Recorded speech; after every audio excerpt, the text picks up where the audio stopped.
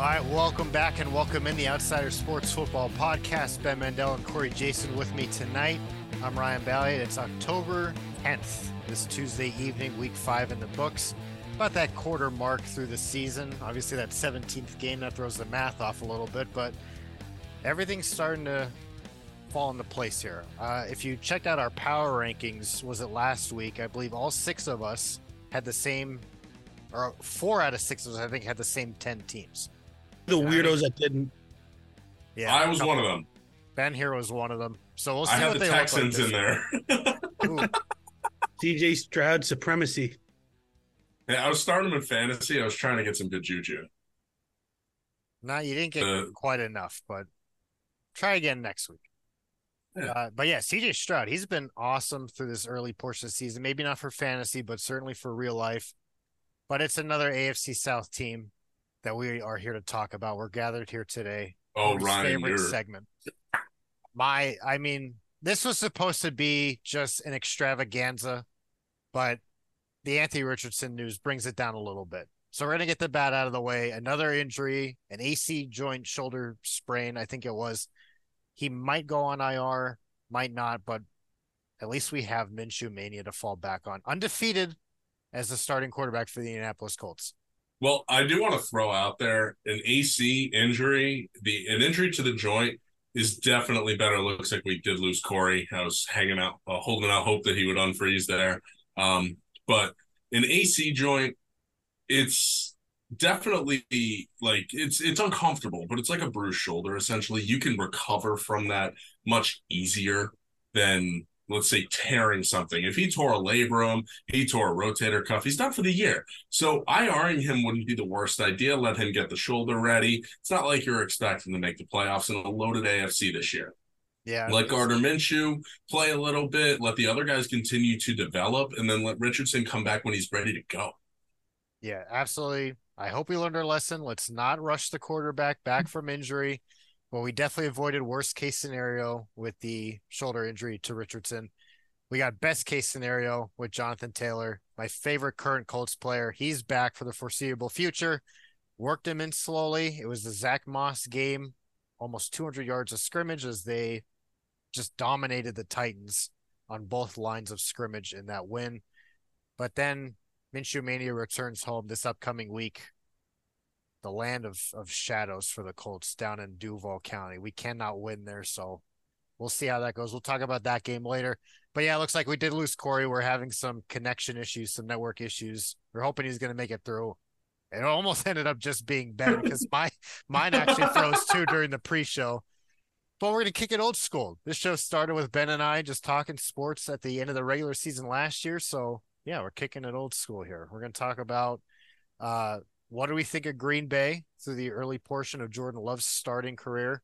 What the NFC hierarchy altogether looks like. Then we'll go through our outsiders and our game previews for week 6. So if you're a fan of the show, show your support. Follow us on Spotify. If you're watching us over on YouTube and you got to see those flames actually finally engulf Corey, he's gone. He's in his own hellish landscape now. He needs a giant win to freeze it over. Well, his words. His words. I hope he's not holding his breath 6 feet underground. Conserve your oxygen, Corey. We're coming. We're trying to help you, buddy. We're going to have this finish with an in memoriam thing for Corey. Yeah. We'll try and do right by him. In loving memory. In loving memory. He made it a month. We'll see if he pops back in. He might try to rejoin. He might. He did restart it. It seemed okay at first, but in the meantime, let's carry on. The Jordan Love era off to a less than stellar start. Obviously, when you go from Brett Favre to Aaron Rodgers, lightning already struck twice with Favre and Rodgers. Odds are it wasn't going to strike a third time for Love. I'll say this in his defense right now. Aaron Rodgers starting in 2008 didn't look fantastic then. He kind of got hot. He turned it on. It took him 2 years. Yeah. So, and it was the same thing. Rodgers drafted in 2005, I believe. Mm-hmm. 2005. It was the Alex Smith draft. Yeah, 5 or 6. I'm pretty sure it was 2005. So he sat a few years just as Jordan Love has. So you almost forget, like, Jordan Love has the same amount of starts as like CJ Stroud, Desmond Ritter, these guys drafted 2-3 years after him, but they had a blowout win over Chicago. Green Bay still owns Chicago in week 1, stole another win against the Saints. That was a big comeback win. And then some disappointing losses in between there. So Green Bay, after the first few years, very successful with LaFleur as head coach and Rodgers, obviously playoff appearances, championship game appearances.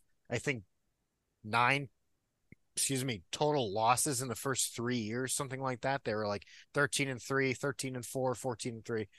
But now last year and this year, is it the youth movement across the board for the Packers roster? How much of it is on Jordan Love? Just kind of your general take on it. Well, I hate to be this guy because I'm gonna walk the line a bit.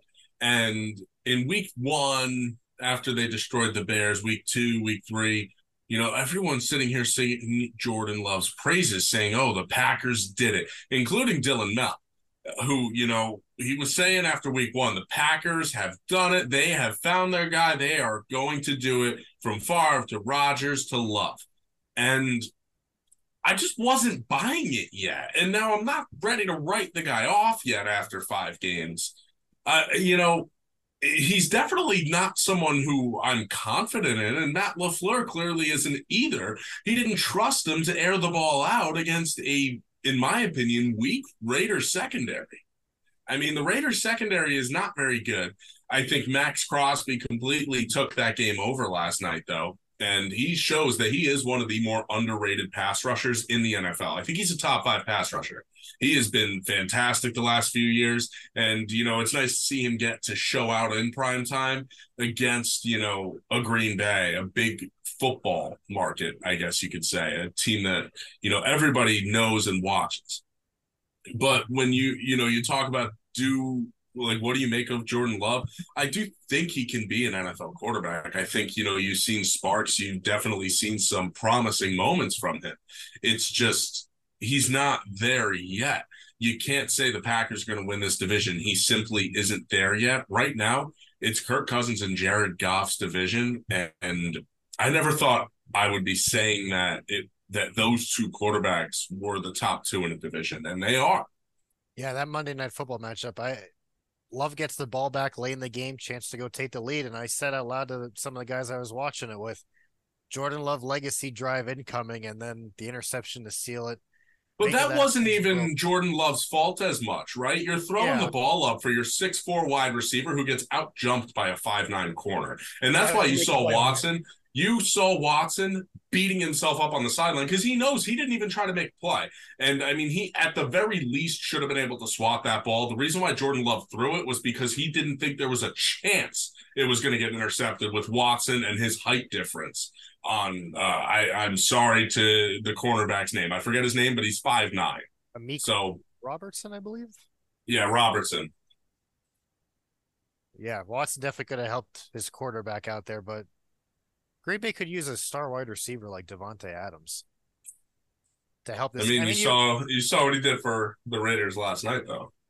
You really almost have to believe, you have to treat Jordan Love like a rookie quarterback. Like, he had 1 start prior to this season. So you can't treat him like you would think Jalen Hurts has been, Tua, Herbert, Burrow, those other quarterbacks in that class. He hasn't had the starting action, even though he's been around. Rodgers also definitely maybe sabotaged his development because Rodgers did not want him around at all.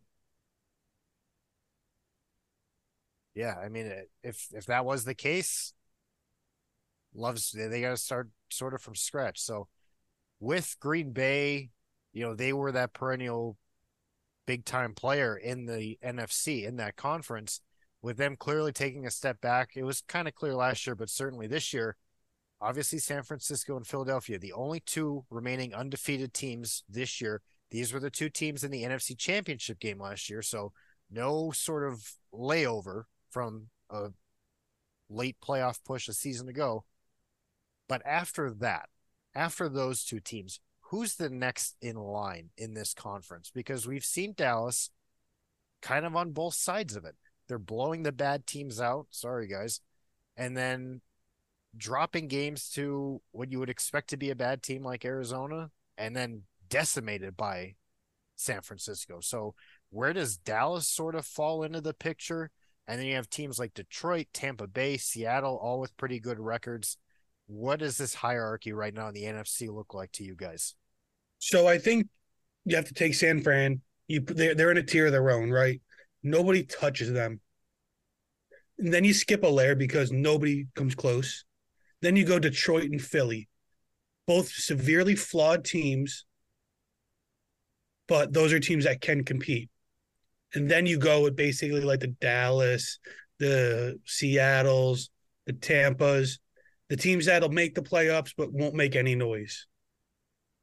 It's a one-team league in the NFC right now. And I just no other team can come close to what San Fran can do. I don't know if you can write the Eagles out of that category after not too long ago.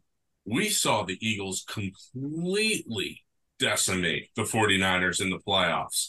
And Last yeah, year, you know what? Year different. No, but you know what? That Eagles offense, that rolled the 49ers defense. And that 49er offense, I understand Brock Purdy got hurt, but even when Brock Purdy was in the game, I understand it was only one series. It was a bad series. The Eagles were able to get after him. I still think that the Eagles are a very strong team, and they're still putting it together. I think, part of what makes the Eagles so scary to me is that they clearly aren't playing to the best of their ability and that they will get better. And you see the spurts, like A.J. Brown all of a sudden is coming to life. And that is scary. Like, you don't want to see that guy wake up, especially with all the weapons they have. The Eagles are certainly in the top tier. I think that this is a San Francisco, Philadelphia Eagles conference this year. I think that those two are on top. And then you have, I don't think that you can put Detroit up in that contender, category, with Philadelphia just yet, because, you look at Detroit and they haven't proven it yet. Have Detroit go out there and win back-to-back Thanksgiving Day games. Like, come on, Detroit has to do more. You have to get more out of, some of those other younger teams. But that's the thing. Last year's teams in the NFC were all frauds. Like, I just don't think it's fair to Eagles. take last year and use that as a basis at all for this year. Philadelphia, Jalen Hurts is one of the least efficient quarterbacks in the league. Their offense has taken a step back. Now they have the chance to get back to where they were, but if we're looking at it how it is right now, they're not there, and I don't think it's fair to anybody else to say, yeah, we expect Philly to be good like this. Well, no, but at the same time, you turn around, you see Philadelphia. They're still undefeated. It's not like you can't penalize Philadelphia. One-score games everywhere. They're winning. They're like the Vikings of last year, with every game being a one-score game. Eventually, you're going to end up losing those if you don't change. All right, the Giants were in the same boat last year, winning only one-score games. But that's the Eagles. It's not like you're not getting more points. You don't get more savvy for blowing teams out. No, but they're not as dominant as they were last year. Yeah, exactly. They're not as dominant. The Niners are more dominant. So I just don't think it's fair to put them in the same tier. I think it's not fair to not put them in the same tier and to discount haven't done anything to what Philadelphia has done. That they can be the same team as they were last year. No, but you saw these two teams play each other. You saw that's last year. We're talking this year.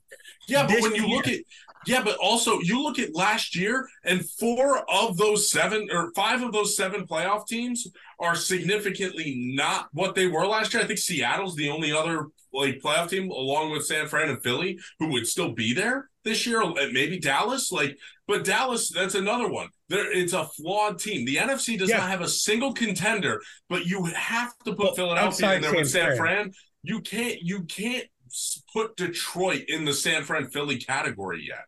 I'm not putting Philly in the San Fran category. No, but Philly can't not be put in the San Fran category. They haven't done anything to show that they should be in that category this year. There's that next tier below. There's contenders for the NFC Championship, and then there's the rest of the league. There is San Fran, contenders, good teams, everybody else. Just wait until Philadelphia has to get up and play a big game. But that's fine. But we're not there yet, so we can only go what we know now. And exactly. And Philadelphia's 5 weeks into the season, Philly isn't in the same tier. 5-0. Yeah, it doesn't matter. I gotta side with Ben on that. Philly and San Francisco are the top two in the NFC. Yes, I'm not arguing that. I'm just saying that they're not equals. They're closer than you appear to think. You can't discount, and you can't sit there and say Philadelphia is not an elite team and a Super Bowl contender. I'm not you saying don't that win 5 games by accident. I'm not saying that they're not. I'm just saying. All right, then they're in the top tier. They're in an elite Super Bowl contender. They're elite. I'm putting them by themselves then. It is San Fran, then Philly, then Detroit, then everybody else then. I'll take Detroit out of it, but you cannot, for the same reason you're saying Detroit cannot be with Philly, Philly cannot be with San Fran. Philly has a track record. Are you kidding me? Track record doesn't matter. Yes, it does. All that matters. How can you say? Because this year, players change, coaches change. The Philly defense isn't anywhere near as dominant as last year. You can't say last year's team is this year's team. They're not the same. Philly will get better. I truly believe that they will get better than they are now, but they've gotten lucky in a few games, and you just cannot look at Philly and look at San Fran and say, yeah, those two teams are the same. They're different. San Fran will putting them in the same category does not say that they're the same. And I will tell you right now, yeah, San Fran might have a better defense. I would take the Philadelphia offense over San Fran's. I would. Fair. That's fine. I would. And you know what? It's so to sit there and say that, oh, yeah, you know what, they're not the same. Just because they're not the same does not mean that they're not in the same category. And that category is elite Super Bowl contender. Yeah, I think Ben hit the nail right on the head there. I would take San Francisco in almost every facet over Philadelphia, but I would take Philadelphia in every facet basically over every other team. So putting them both in that contending category, I got to side with Ben on that. But where I kind of disagree then is, to me, it's San Francisco and Philly, upper tier, then Detroit's on their own. Detroit could very easily be undefeated as well right now. Their one loss thus far happened in overtime against Seattle. Make the overtime rules what you want. Detroit offense never got on the field for that one. Seattle marched right down, scored a touchdown in the game. So, but here's the other thing, though, and I'm not, again, you can't discount a team based off of who they've played, but I think this is part of how weak the NFC is, because you look at Seattle, you look at Detroit. Yeah, these are good teams, but they shouldn't be elite. Like they shouldn't be 3-1, 4-1. It's like looking at Minnesota and the Giants last year. These teams shouldn't have had this many wins and few losses at this point, because the NFC as a whole is just weak. Really, really weak. It is weak, but I mean, they went in Arrowhead. Defending Super Bowl champions and knocked off the Chiefs week 1. Without Travis Kelce, and Patrick Mahomes had Kadarius Toney giving the ball to Detroit. Still, I mean, Corey wants to throw out last year. Detroit finished very high last year and seemed to pick up right where they left off. That's why I think you can't just discount a previous year. Obviously, Minnesota, all those one-score games, you're right. They're going to come back to earth a little bit, and they have. The Giants, they came back to earth a little bit. But that's what they get for overperforming. Detroit didn't overperform to that extent. No, I think we're seeing what Detroit is. Detroit will be that next elite team. They're not there yet, but I think that they can get there sooner than later. Agreed. Detroit is still on the upswing, and ultimately, Jared Goff's a placeholder. That's essentially, Detroit is going to be on the upswing until they get their quarterback. Jared Goff's going to hold the place until they get their guy who's going to be the franchise quarterback to take them to a Super Bowl. But they're not there quite yet. I think Jared Goff, with the NFC in the state that it's in, Geno Smith with the NFC in the state that it's in, is good enough to get you to a divisional game. But it's not good enough to beat Philadelphia. It's not good enough to beat San Francisco. And that's the bottom line at the end of the day. But I think the NFC is just extremely weak. I think the AFC is loaded. I think there are probably 10 teams in the NFC or in the AFC that would probably be playoff teams in the NFC if they were over there. Trying to figure out these 10 teams. Or he's in the math. You keep thinking about that. I want to pose this. If Detroit and Dallas were to face off, which they might, what would you guys think about that? They do. They do. They should. So what would be your initial? I'm sure we'll talk about it when we get to that game if they do play. But right? Let's say they were to meet, you know, Detroit's, let's call them the 4 seed. Dallas is the 5 seed. They get in as a wildcard team. They're playing at first Ford week. Field. They play At week Ford Field. 17. All right, so that could have a lot of stakes then for seeding and whatnot. But what would be the early reaction to that matchup?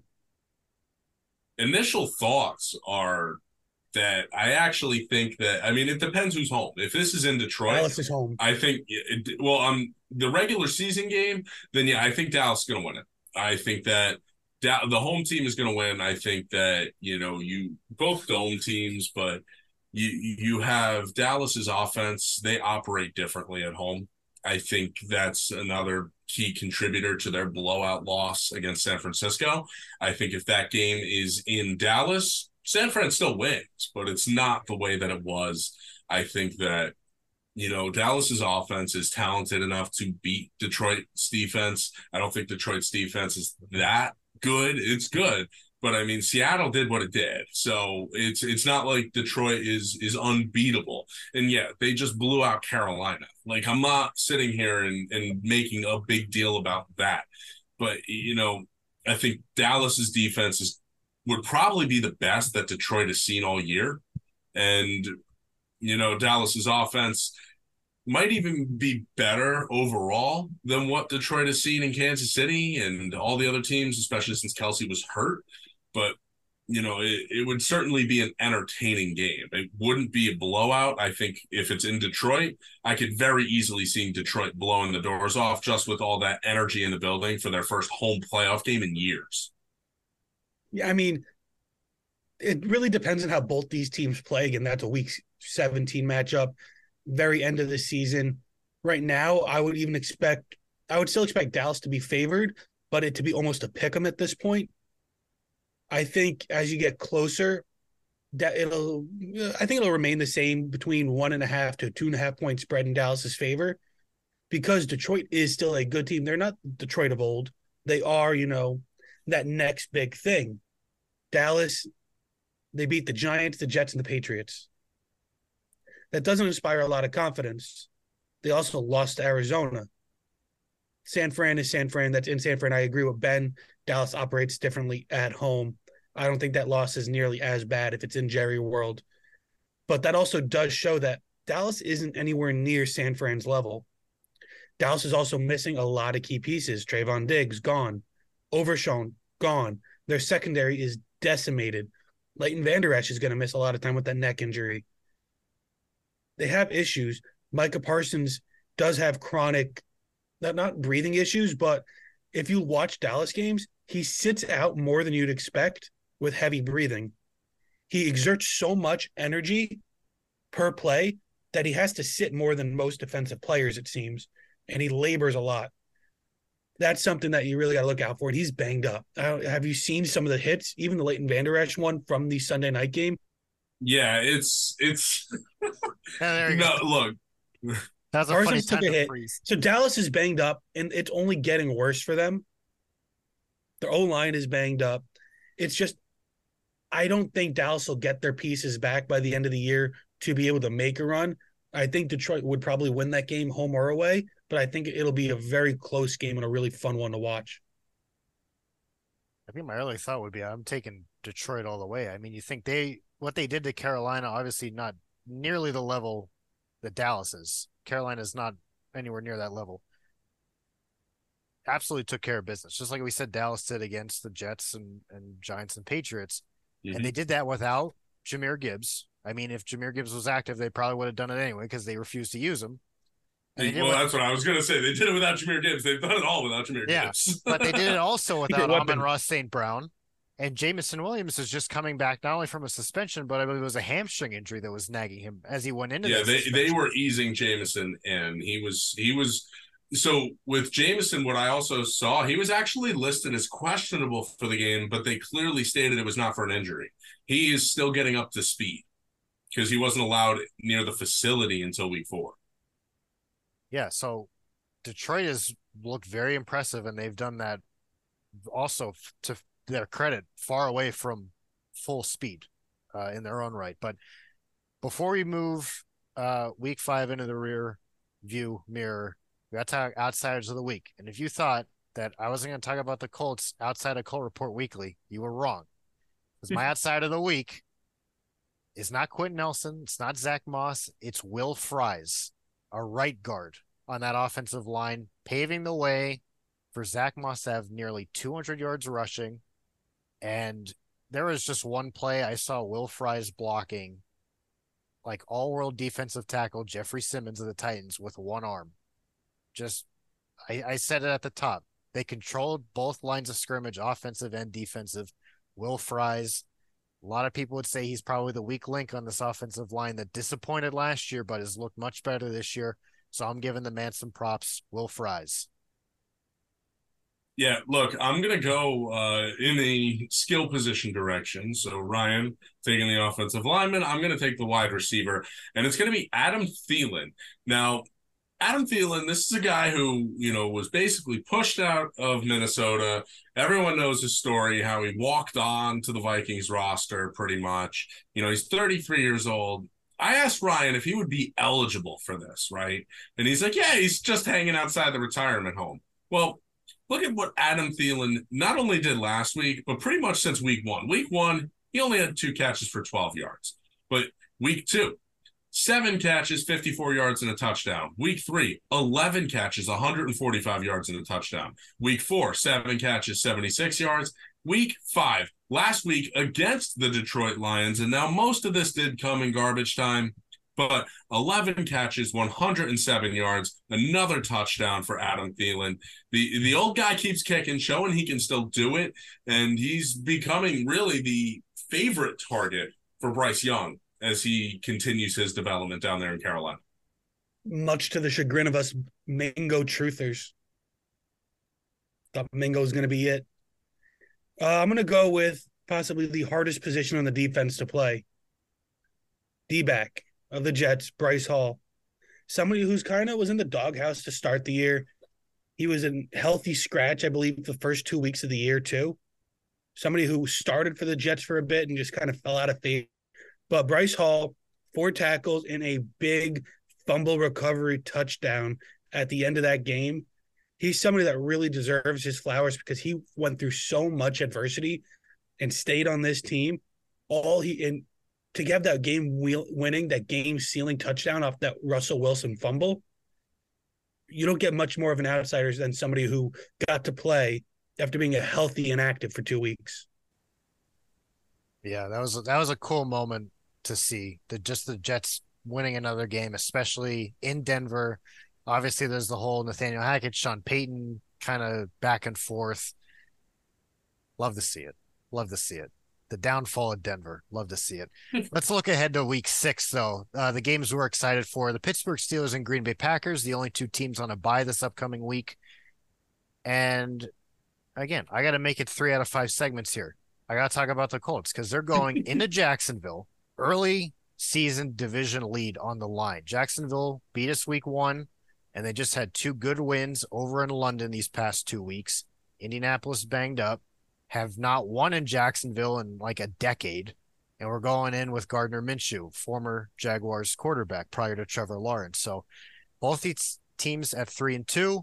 Meanwhile, Tennessee and Houston sitting down at 2-3. So whoever wins this propels up to 4-2 and looks to be in good position for the next good stretch of the season down in that AFC South. Colts in Jacksonville. I'll be holding my breath while I'm at work, but I'll be excited. Which games are you guys excited for this week? Yeah, I mean, look, it should be an exciting game. Now, the game I'm looking forward to the most, it's the Detroit Lions, Tampa Bay Buccaneers, a couple of one-loss teams. I'm excited to see them go head-to-head. I think Tampa Bay with Baker Mayfield under center has been exciting to watch. He's utilizing the offense, he's utilizing the talent, and he's getting more comfortable. And who knows, he may be able to save Todd Bowles' job. For me, I'm going with the 2-3 Chargers at the 3-2 Cowboys Monday Night Football. Chargers, a team that started off slow, knocked off 2 wins in a row after that Vikings win. A team that they need to win. They need quality wins. A loss here really sets them back for the rest of the season because that 2-4 hole, 2 more wins to just get to 500. It's going to be tough to claw out of. And Dallas is now a team that's being talked about as not being able to beat a quality opponent. They're not able to beat the quality teams, Dallas. At least that's what it appears. Now, beating the Chargers, especially now that they're on the upswing, would go a long way to dispelling that notion and gets Dallas a quality win against a playoff team. Yeah, should be an exciting one. Monday Night Football next week. And is it me or Monday night and Thursday night have been much better than Sunday night this far this season? But well, I texted in the chat earlier today. Sunday Night Football is the new Thursday night. I mean, what? You got 2 Giants games in the first 6 weeks? That sucks. I mean, the Jets-Chiefs ended up being a good, entertaining game. But outside of that, has there been a good Sunday night game so far? Let's see. Go week by week. Was the Dallas game? Dallas Giants, and then what was week 2? Sunday Night Football was that the Packers-Falcons game? I think the Packers were on Sunday night. No. Browns-Steelers. Browns-Steelers. Oh, no. Was that? That was Monday night. That was when Nick Chubb. No, Dolphins-Patriots. Dolphins-Patriots blowout. Okay. And then you had week 3. Was that was because Jets-Chiefs was week 4, right? Jets-Chiefs was week 4. So who was week 3 was another garbage game, I think. Let's see. It hasn't been good for Chris Collinsworth and Mike Tirico, unfortunately. I think that my favorite commentator group, my favorite duo, they're getting all the bad games now this year. These up. Yeah, it's been tough for them. I definitely feel for them. It honestly, like, they should just pick those games the week of. Too much logistics to go with that. I get that. I really do. It's honestly. We still would have went with Dallas, San Francisco this week. It's just sometimes the way things play out. Was it Steelers, Raiders? It was. Yes, it was. Yep. That ended up being a solid game, but I don't know about you guys. That one felt boring. I forgot that even happened on primetime, so. Yeah, boring. That's the Raiders effect. But all right, before we wrap up and close for this week, a couple of reminders again. Follow us on Spotify, on YouTube, on Twitter, at Outsider Sports 3. Get all those latest notifications for when our content's releasing. And the NHL regular season kicks off. That's happening now as we're recording this. Ben was watching it in the pre-show. So go check out the Outsider Sports Hockey podcast as they dive into the season, and the Outsider Sports Baseball podcast with Corey Jason here and the rest of those guys. The MLB playoffs in full swing. That's coming to an end. What round are they in? Are they still the division series rounds? Division series. Okay, so yeah, I mean when does the NBA start? I said about that November equinox. It's like November. Okay. So yeah, late October, early November. We're getting close. So stick with us here at Outsider Sports. We're going to get all that coverage for all these sports going. Join us next week on the Outsider Sports Football Podcast as we continue talking about the latest happenings in the NFL. We're excited. We're hitting that hot part of the season now. Like I said, everything's falling into place, so you're not going to want to miss what's going on here. Thanks for listening.